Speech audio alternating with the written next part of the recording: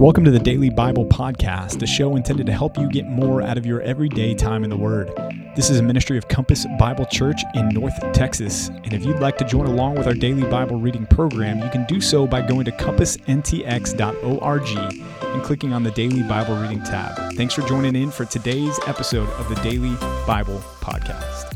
Hey, welcome to Wednesday's edition of the Daily Bible Podcast. Yep, here you are again. You're back. Yeah.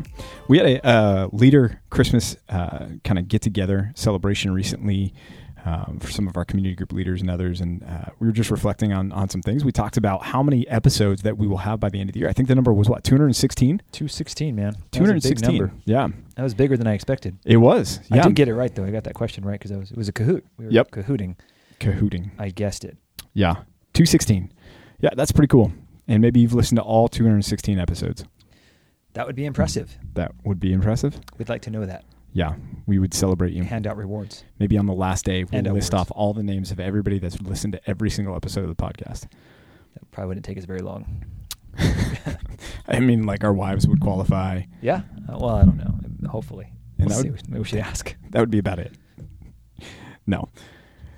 Yeah, we are coming up on the end of the year pretty fast. And just as a reminder, we are shifting gears next year with our Daily Bible Podcast. We've alluded to it a couple times, but just here it is, just out there for you. Here's the announcement. We are shifting plans to a chronological plan. Wow. Yep. So we're excited about that. It is the plan, I believe, on Blue Letter Bible. Blue Letter Bible's chronological plan. Yeah. Yes. So if you're here at our church and are part of our church body, you'll get cards that have all the reading laid out for you. But if you're listening to us from afar and you want to follow along on that plan, you can do that as well.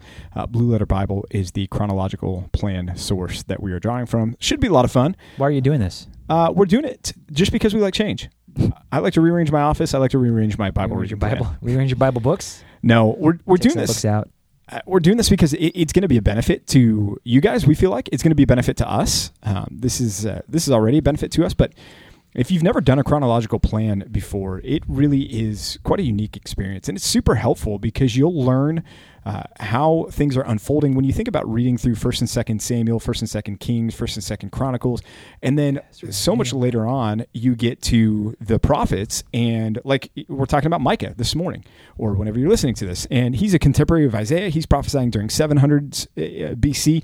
Okay, but we're way removed from when we were doing that daily Bible reading back in Kings and Chronicles. So that's true. To do it in concert with the timing that it all took place is just going to give you a bigger picture of the overall narrative and thread that courses throughout the pages of Scripture, and you'll be able to put the pieces together, hopefully, a little bit better in your minds. Yeah, we want you to know your Bible. That's really the heartbeat of this podcast. We want to help you understand it and help you apply it. So understanding it from the context of its storyline, we think would be enormously valuable. And honestly, I haven't done a chronological plan before. I've only ever done these Old Testament, New Testament plans. So this is going to be an exciting experience for me, too, as I make my way through the text. Because I know there's also some odd ends about when was this book written? What's the, how do we know? So that'll be fun to discuss as we get there. But I think overall, this is going to be such a fun and enjoyable plan for all of us. Yep. So make plans to start with us fresh January 1 on the chronological plan. Hey, I know what book we're going to start with. Is it Ezra? It's Job. Ezra. Job. Yeah, there. Yeah.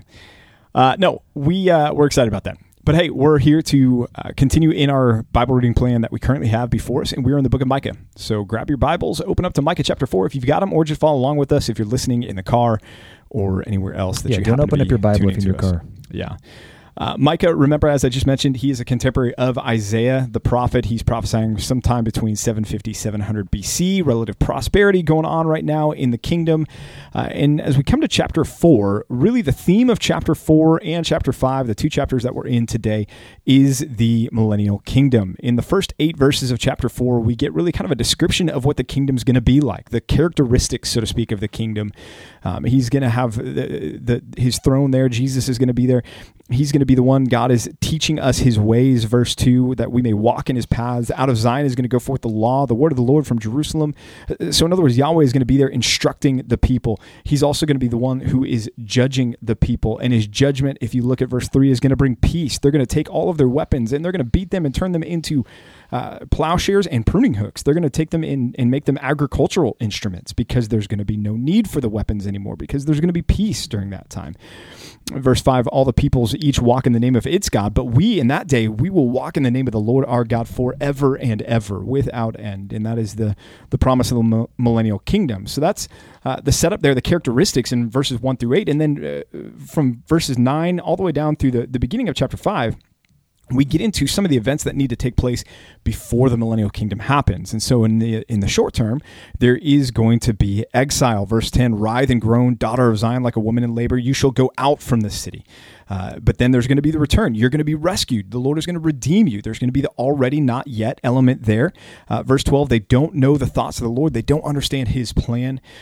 And so these are the things that are going to take place before we get to the actual millennial kingdom events in the future. Yeah, this is an exciting part of my Bible reading, although it's complicated, isn't it? You're looking at different time frames and even the fact that we're talking about the millennial kingdom, and then we kind of sneak it in there. By the way, you're going to be sent to Babylon, as you see here in verse 10. It's complicated, but man, worth it, because when God looks at the scope of human history, for him, I can't imagine what it's like, but it's compressed. He just sees it all as kind of one full unfolding of events, but we live in time. This is complicated, but it's still encouraging. So let it hit you that way. Look to the future, even though throughout the time of your exile here on earth, things are going to be pretty difficult, and they're supposed to be. But rest assured, God has a plan. He's going to accomplish that plan, and he's going to bring us all to that kingdom. Yeah. Yeah, well, then we get into chapter 5, and there's going to be a ruler of that kingdom. And that ruler is the one that we're about to celebrate this coming weekend, next week.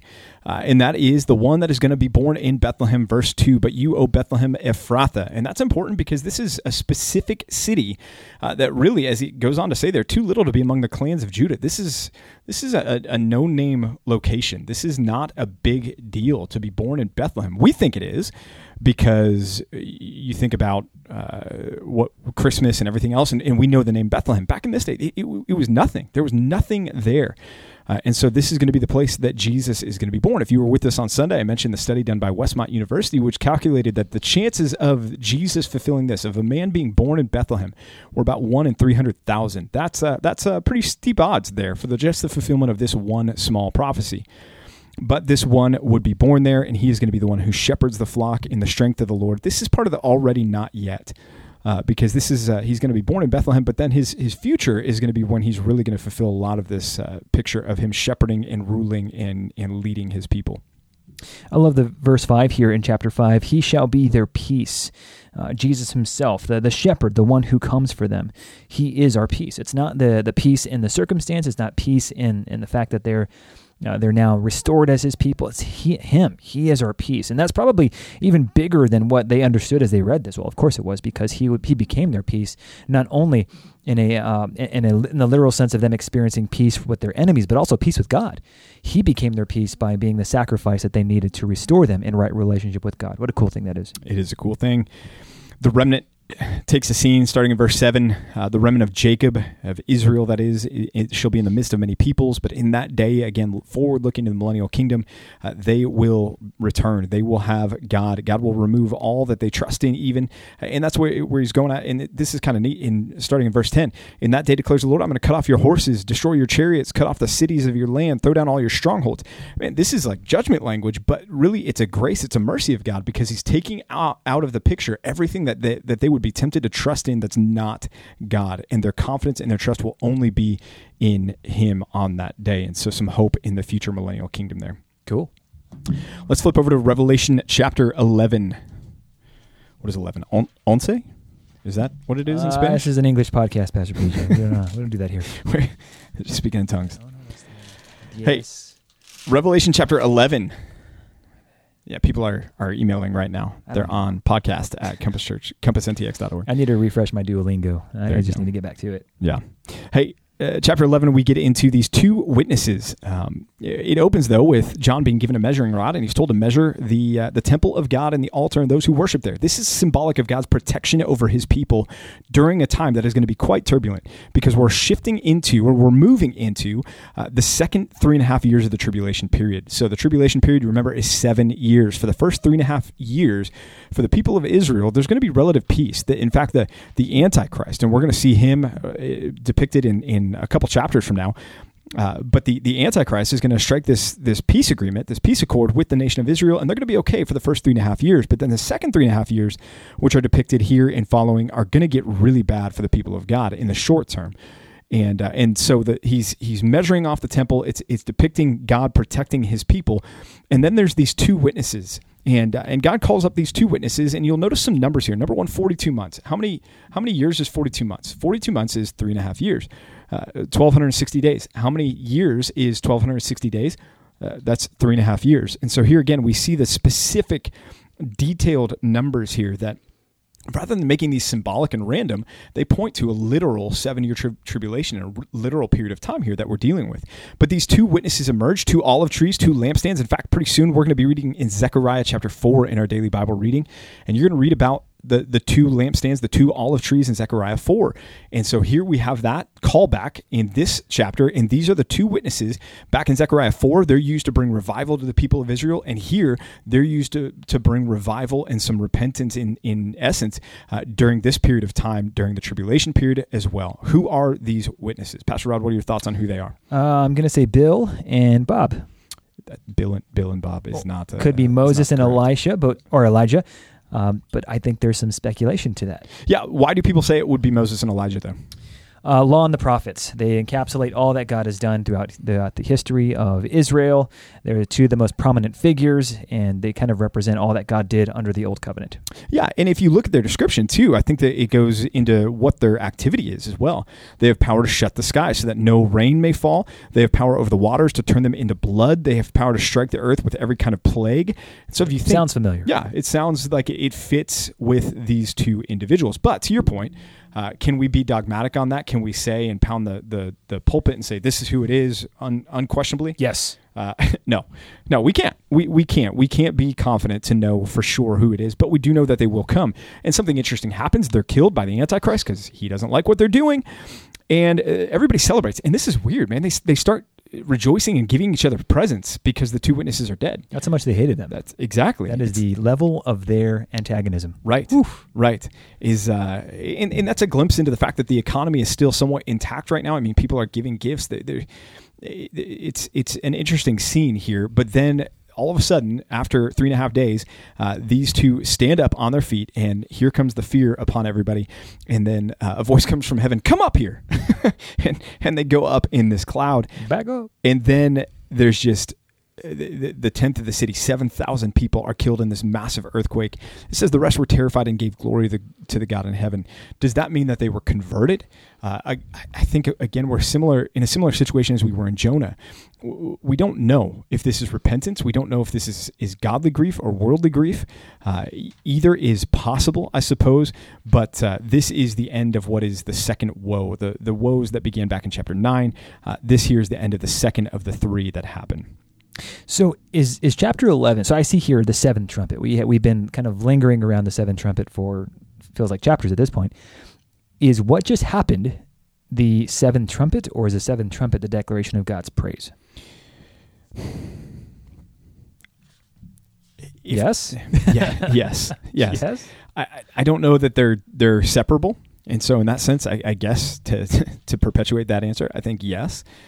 The trumpets are judgments that are befalling, and certainly there's judgment that accompanies these witnesses. There's not so much judgment with the praise of God, but God is being praised for everything that is happening.